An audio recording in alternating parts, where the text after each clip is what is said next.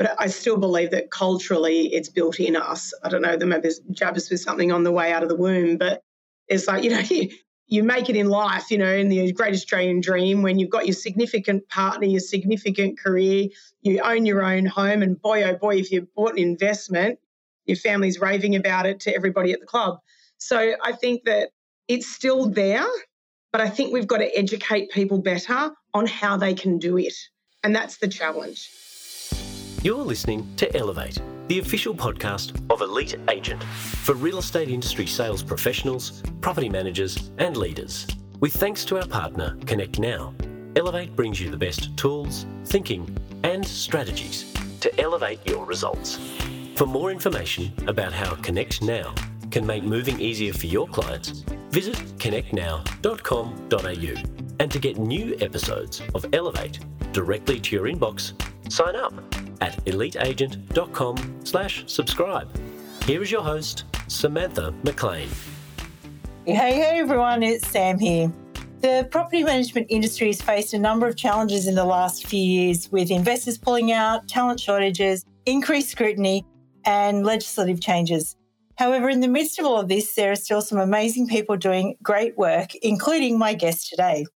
She's no stranger to challenging industry norms and is known for her no-holds-barred approach to pushing boundaries and challenging the status quo. For 20 years, she's developed a reputation as one of the best strategists for growing talent and businesses in real estate, helping those in the industry learn more, do more, be more, and make more. Today, we're going to dive into some wisdom and I'm sure some wit from the one and only Fiona Blayney. So welcome to the show. Thank you so much. It's so great to be here, and what a wonderful introduction. Yeah, you can always write the best introductions yourself, but when somebody else writes them for you and says such wonderful things, Sam, I'm very humbled and I'm excited to be able to share some thoughts today. Yeah, well, now you got to follow up with the wit too, because I said wit. Yeah, well, look, I'm great. How about we start with that? Let's start with that. All right, let's start with that. So sum up 2023 in a word so far. Productive. Yeah, good. Good word. Why do you say that? Well, because I canned the word busy from my vocabulary many, many years ago. And I think that, the automatic default is people say, oh, I've been busy. How are you busy? And with what I actually do in a day, both, personally and professionally, it is, by anybody else's term, it would be busy. For me, it's just productive. It's what we get done. But I also use productive because, as you asked me that, I went to my clients. And I don't know, some of them haven't necessarily grown this year, by the traditional sense of the word, because they've been backfilling on property loss or inactiveness because of the markets and things like that are happening. But I think that overall, everybody's really held their own, and I would call that productive. Yeah, absolutely. Actually, I've got a list of things I want to dive into, with you today. And that's one of them, actually. It has to have been look, we can unpack the actual supply crisis and things like that.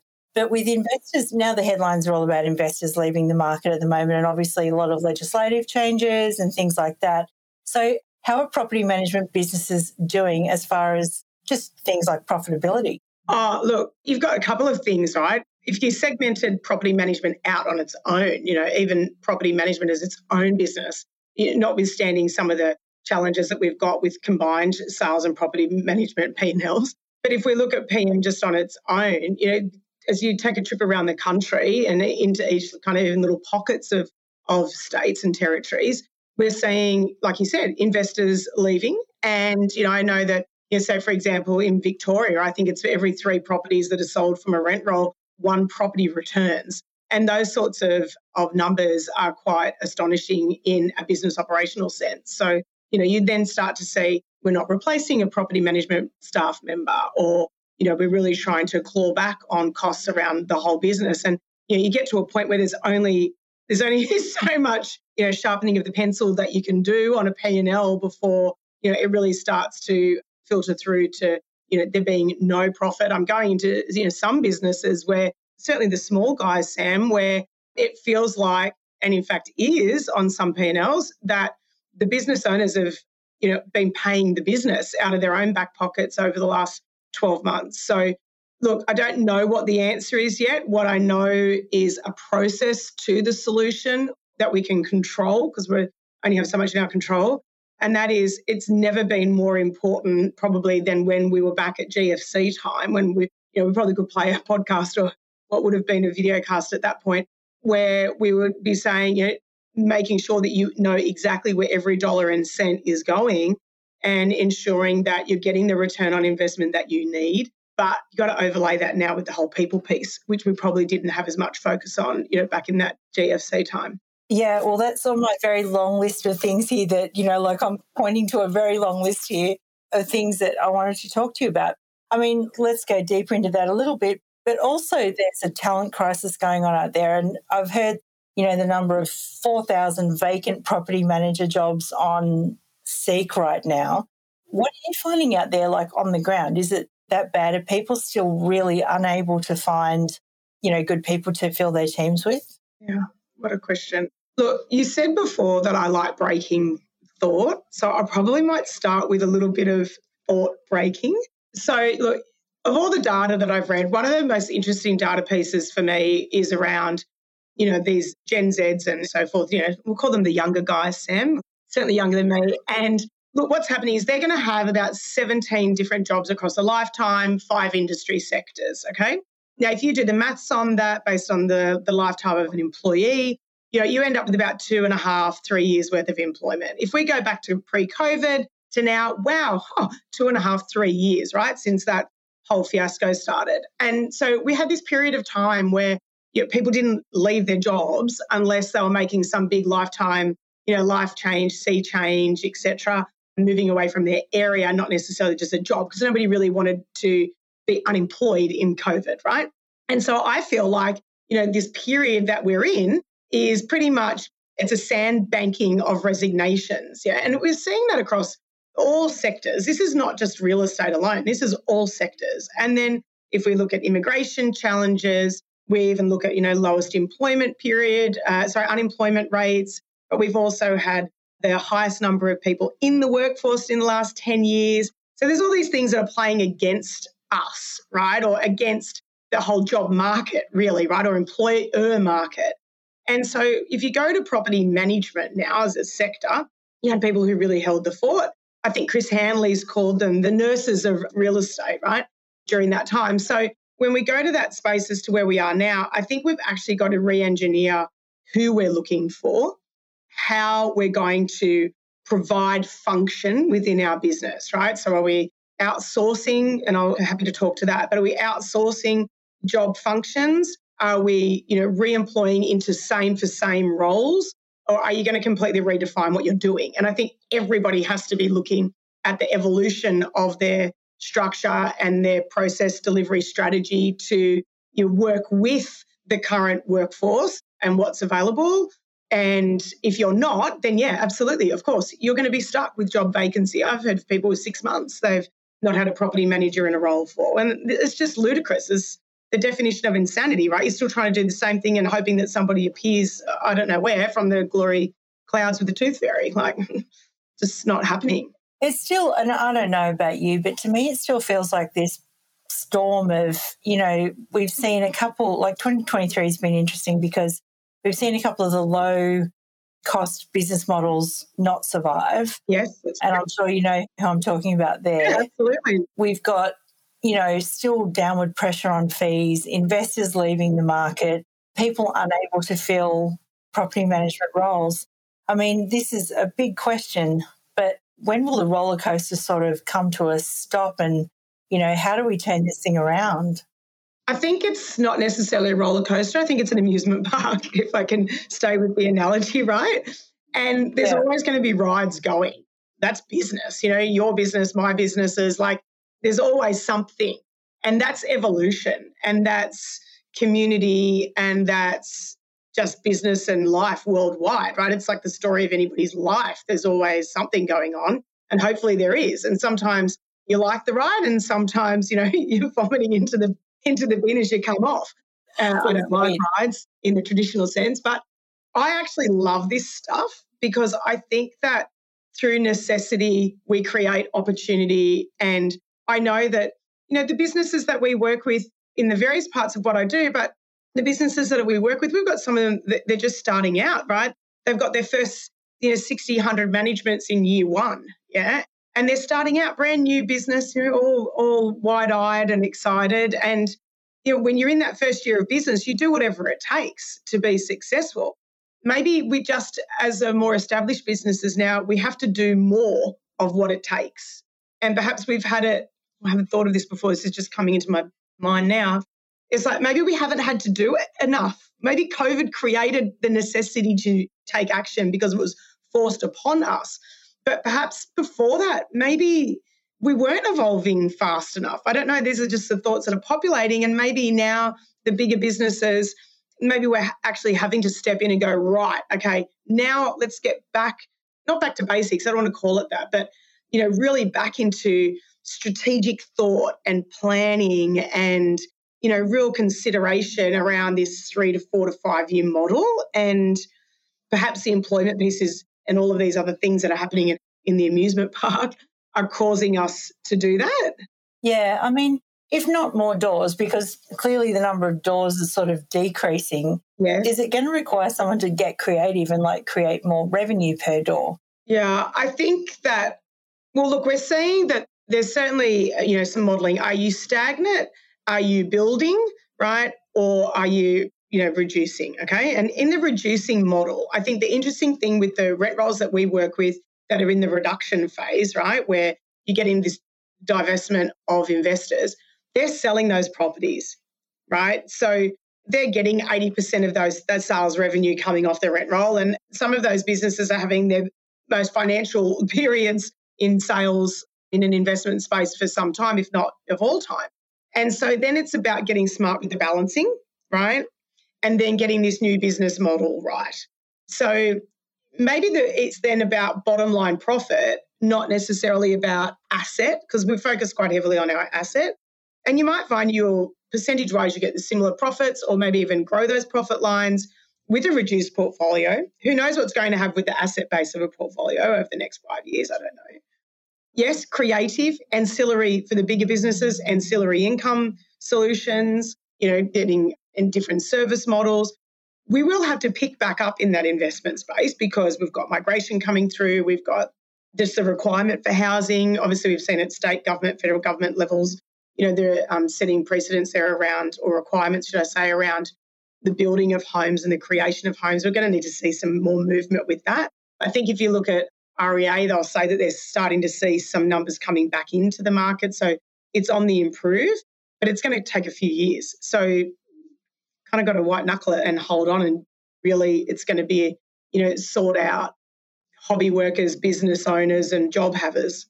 You just reminded me of something that, Matt LaHood likes to say, which is, every storm has to run out of rain. Yeah, it will correct because we're in the industry of homes, right?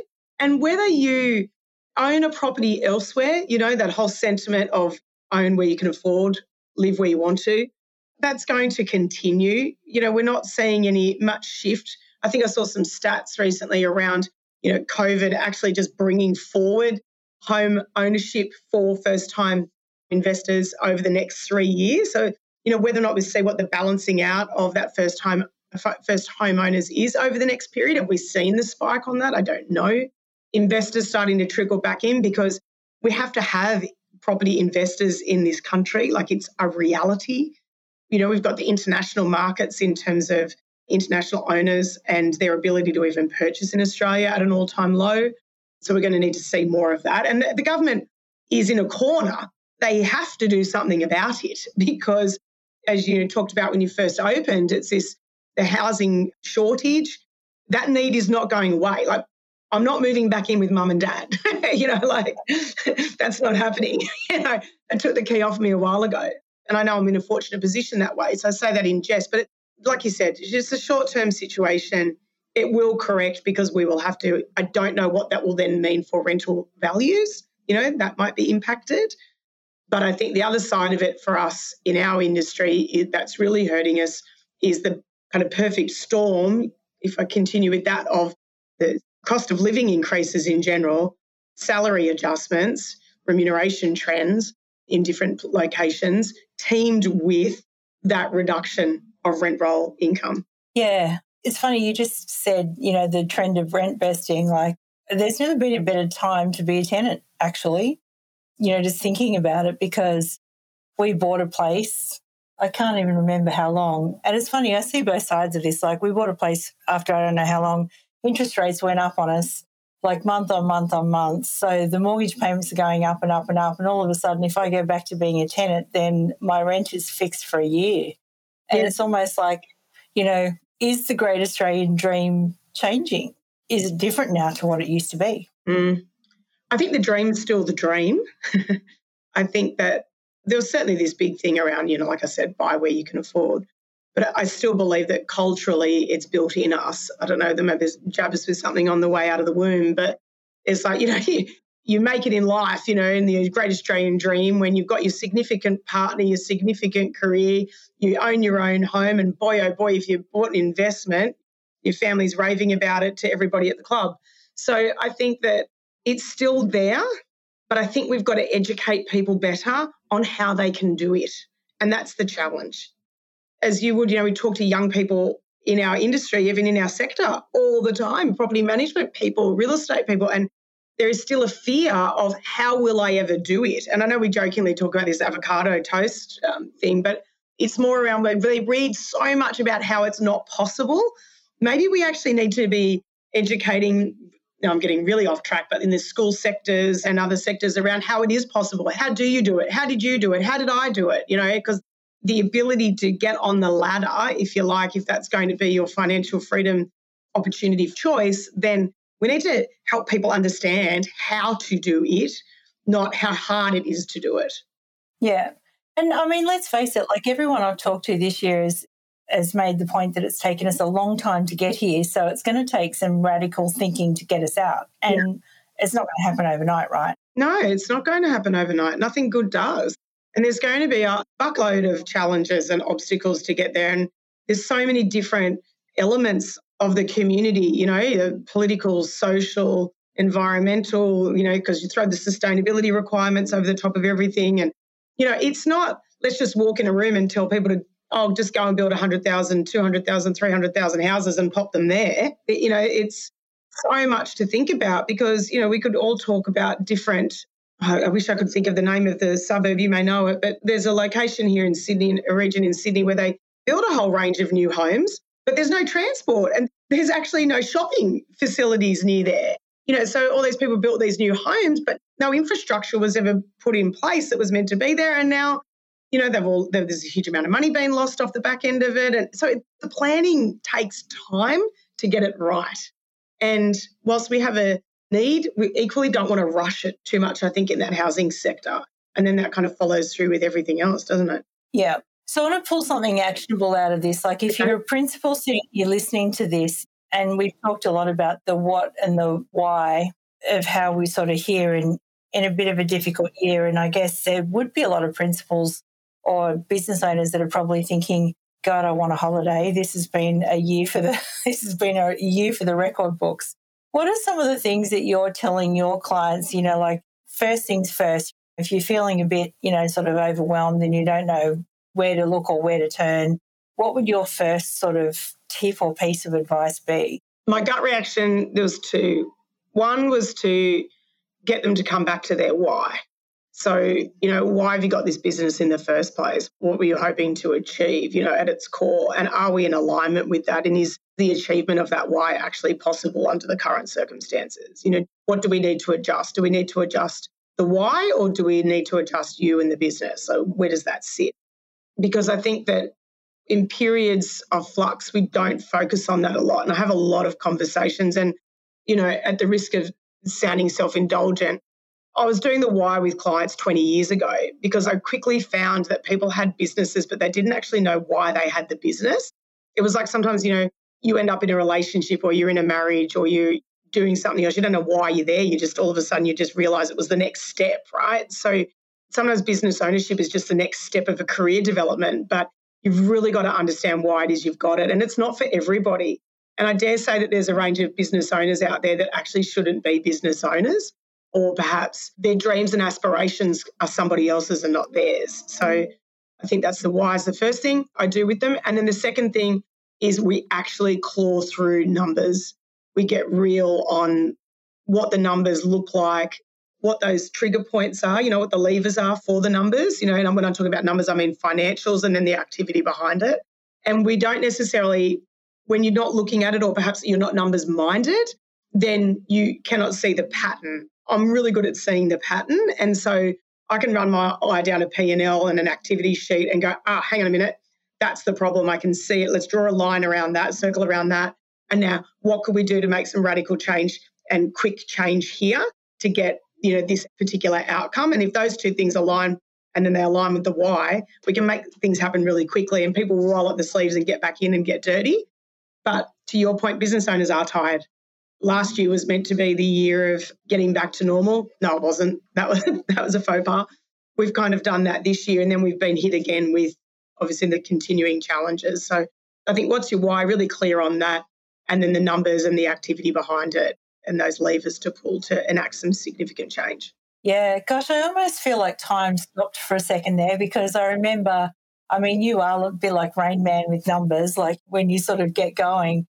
And I remember, just watching you when we did Transform Masters like all that time ago, how quickly you were able to pinpoint, you've got to change this, and it was amazing. And those people made real change back then. And I guess, it's just, we've been through a pandemic and all that sort of thing, but sometimes the solid principles remain, yeah? The solid principles remain always. Like I was with a group, I work with a particular BDM cohort in Victoria, and I was with them a couple of weeks ago and everybody we were talking about results and activity, and we've got some pretty hairy, audacious goals there. And anyway, I got them all to put their numbers down. So we had all the numbers down of activity that we've done. So things, all the prospecting type activities. And then we moved to results. And there was literally the direct correlation between result and target versus activity and target. So actuals and target, they're the same percentages. And I'm like, blow is me. Here we go. Let's just turn up the activity notch on that, and we're going to get that. And it happened, and we did it, and we hit the goals. Like it's not, kilojoules out, kilojoules in. Yeah, when you put it like that, the numbers just don't lie, do they? They don't lie, but we get so busy because that's what people will say they are. I'm too busy to look at that, or I was too busy to look at that. Like I've got clients now, they ring me and the first word I say is budget. I'm like, where is your budget? I don't have your budget yet. And they go, oh, yeah, and then I quickly hung up, right? And it's because, but sometimes if that's not your skill set, probably this is the third thing, right, is when you've got your why, if you don't know your numbers, right, or you don't know how to work them, you don't know how to read them, you don't know what those levers are, get somebody with you that does. And that's something you should invest in. Even if you cannot invest at the moment, you feel like you've got no money to spend anywhere, invest in somebody doing that because they will find the revenue on the cost savings within what you're doing in a way that won't be detrimental to your business outcomes, right? And sometimes we make those changes and they're very detrimental to the outcomes. You cannot shave costs on income-producing activity, as an example. And I see people do that. They go through their line items. It's hilarious. They'll go to we need to cut back on training. I'm like, okay. So you've got people in your team that feel completely unsupported. They don't know where to go to, but you're going to cut the training line. That's a great idea.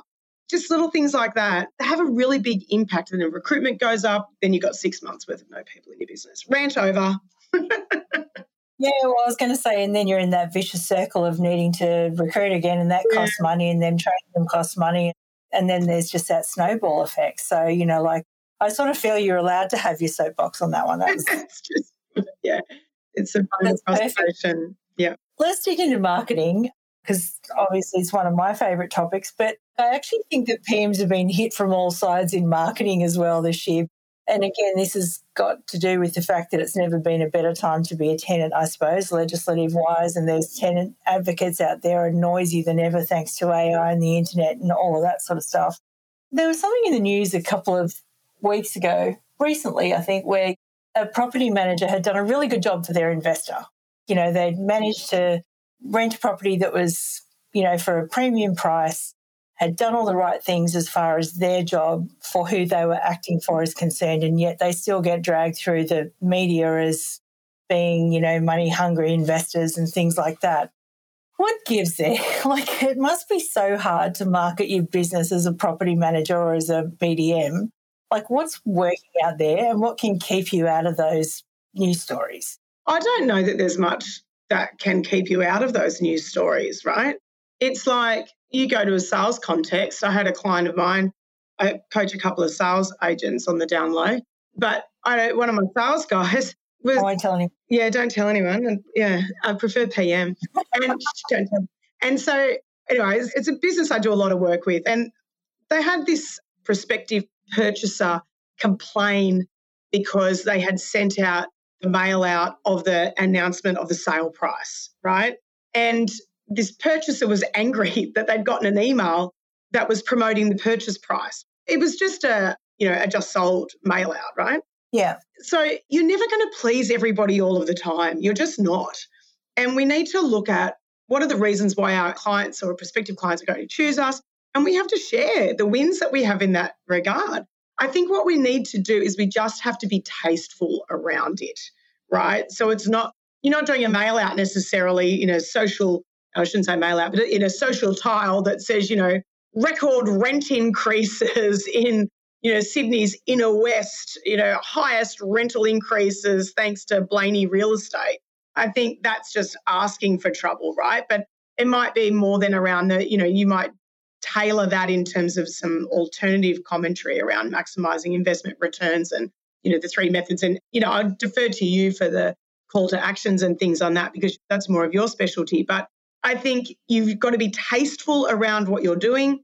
You have to be respectful of all parties, but equally know that because we are in a space where tenants are receiving some of the highest percentage rental increases, that we've seen, then you can go onto any local community group and you only have to scroll through a week's worth of posts and there'll be somebody commenting about, I had one this morning myself in my own area, it was $640 a week rent. The rent increase went to $840 a week. And it was all about how, terrible the owner was for not respecting the hardship of that tenant. I'm not taking away from that tenant's issue, but to your point earlier, that person's cash flow issues, that landlord's cash flow issues have potentially gone from, $2,000 or $3,000 to, $4,000-6,000, worth of costs for just interest alone in this last quarter. So we're not comparing apples with apples. So I think you've just got to be tasteful is what I would say. Yeah, absolutely. I don't know if I'm on the right train for you there, but we have to market ourselves. It's what we do. It's who we are. And, since the dawn of time, tenants and landlords, that's why we're now renters and rental providers, right? To try and bring those two groups into alignment, into evenness in terms of society's view. I agree with you. I think, you do have to, celebrate the wins, just do it tastefully. And mix it up. Like a lot of feeds I see, which you would, I drive my way through these, real estate businesses feeds. And if you've got 40 posts and 39 of them are all about your street records and that's all you're talking to, then that in itself is lending itself that when you say something about a rent increase, just using that as a crazy example, well, you're going to get jumped all over because there's already an energy around you. And so it's about, peppering it with all of the full component of who you are, not just how big's my sale. Well, I was just thinking, I heard someone else complaining the other day.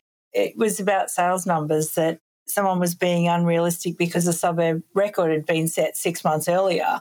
But the trouble is all consumers hear are the suburb records. They don't hear about any of the price adjustments, do they? No. So obviously if the last known good was there was a record suburb price, well, why isn't my property selling for that now?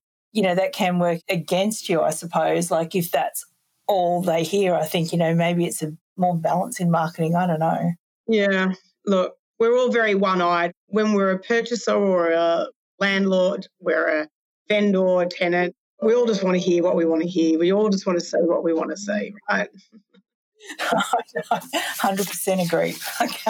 I cannot argue with that in any way, shape or form.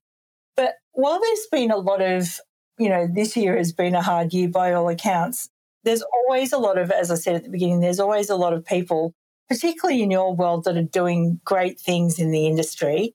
So what are some of the standout things that you don't have to mention names if you don't want to, but what are some of the standout things that you've seen from people in the industry this year? So I've seen some really cool givebacks to teams. I've seen some incredible cultural initiatives inside businesses. We run bespoke retreats. So I put together 2 or 3 day events, sometimes 1 day events for clients, and we do, everything from the moment they kind of wake up at home until they end up back in their bedrooms. And they're these really beautiful learning and deep experiences together as a team, but working on the individual person as well as working on the business. So I've seen, some really good examples of businesses actually, getting that education and evolution and connection in play, and they have been fantastic. And sometimes, we've had different speakers and a whole range of things. It's not just me conducting those days, but we can go off to events. Yeah, and obviously I run some of those events, but it's also been nice to see people staging their own and kind of having these kind of almost like love-ins, So that's been a lot of fun. And the results that come out of that have been exponential in terms of connection, engagement, improved performances, sharing of ideas, efficiencies, so that's been really good. I've loved that. We've seen in businesses them getting serious about compliance, which has been quite a new thing. And not only our business does this, but other businesses do this as well, where they go on and pretend to be fair trading. And so businesses are actually getting ahead of it. I suppose it's like you can get those cybersecurity guys that will try and hack your team and things. This is like, trying to make sure you're compliant and going through and going, hi, fair trading's arrived, show me everything. And it's really interesting to see people wanting to do that and wanting to be compliant. So I've seen businesses doing that. There's been businesses that they've gone, right, you know what? Yeah, growth is hard.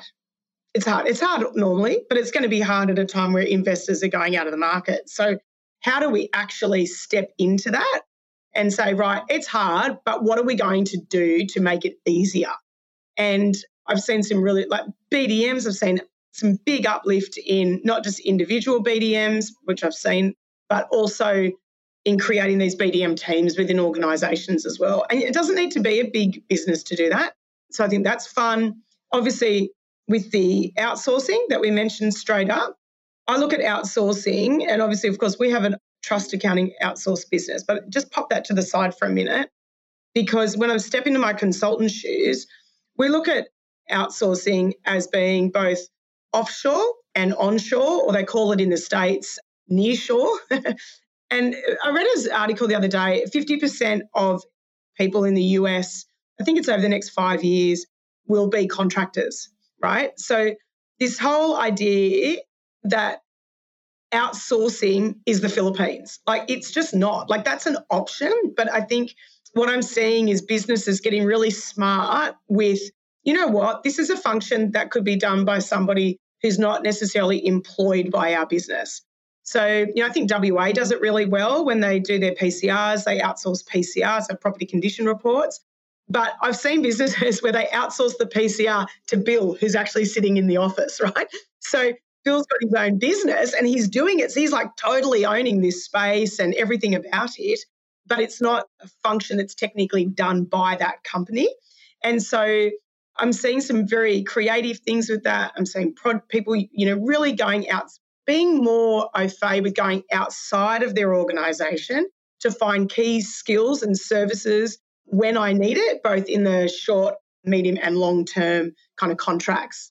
And then, of course, tech. Tech is just, you're the AI queen, so I'll leave, all of that to you. I look to you for guidance on that. That's just a whole other space. But I think that people are aware of it at the moment. They want to know more about it.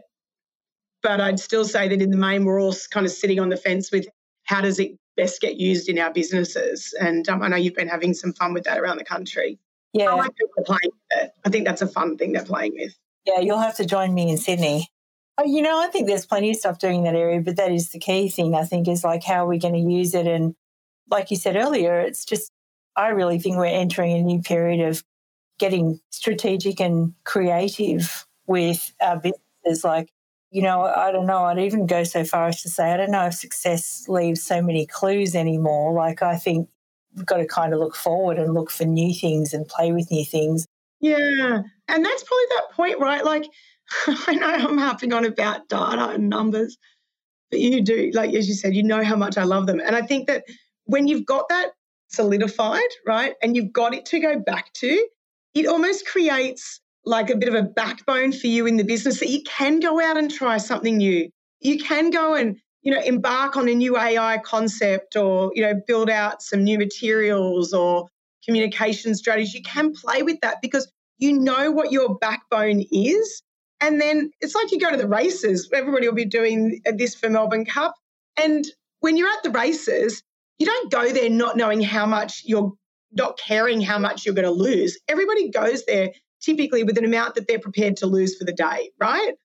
And if they win, great. And if they don't, well, it's been a fun day out for the novice bettors. But that's kind of, to me, what experimentation and creativity is.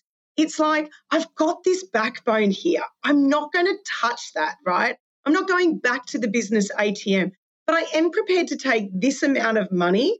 And you know what? I'm going to invest in checking out some other stuff. And if it doesn't work, hey, I've learned something new.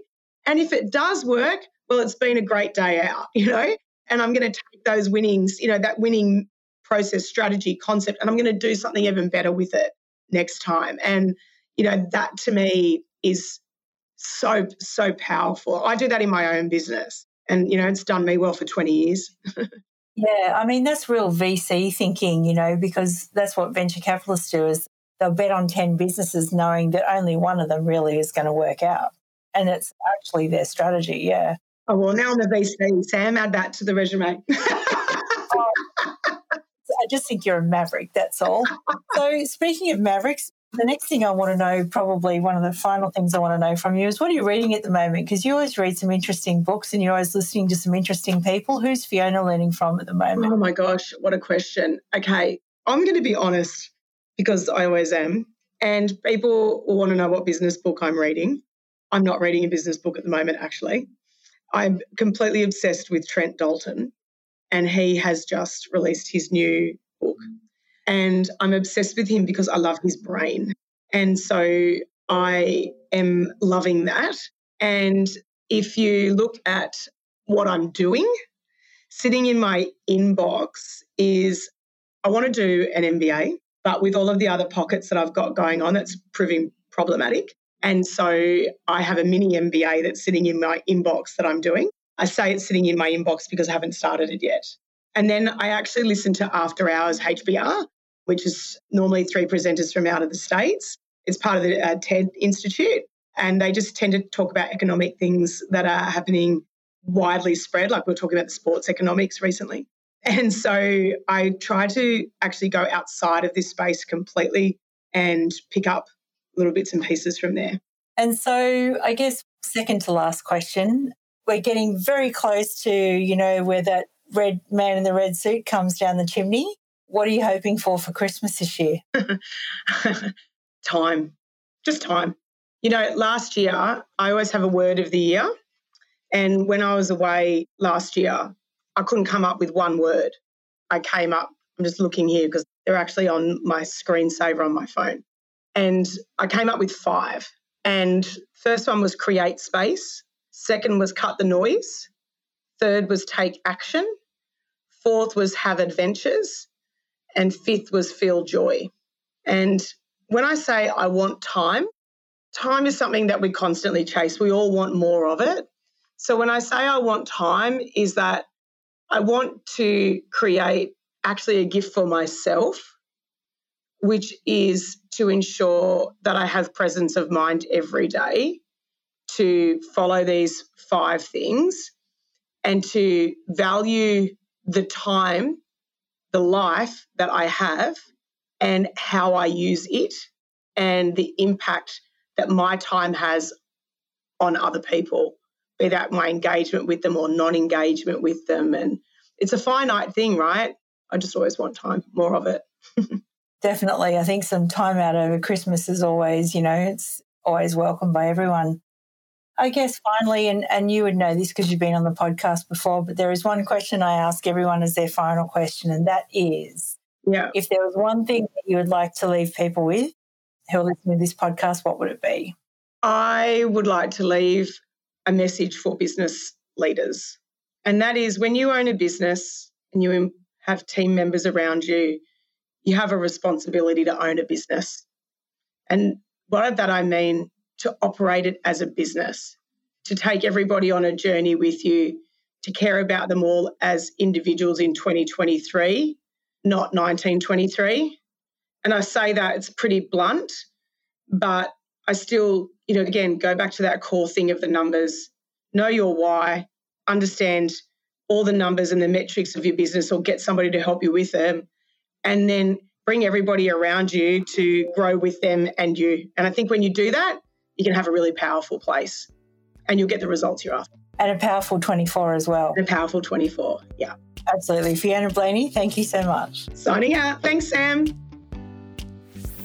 We hope you enjoyed this episode of the Elevate podcast, with thanks to Connect Now. To stay in touch with all things Elite Agent, sign up for our daily newsletter, The Brief, at eliteagent.com/subscribe.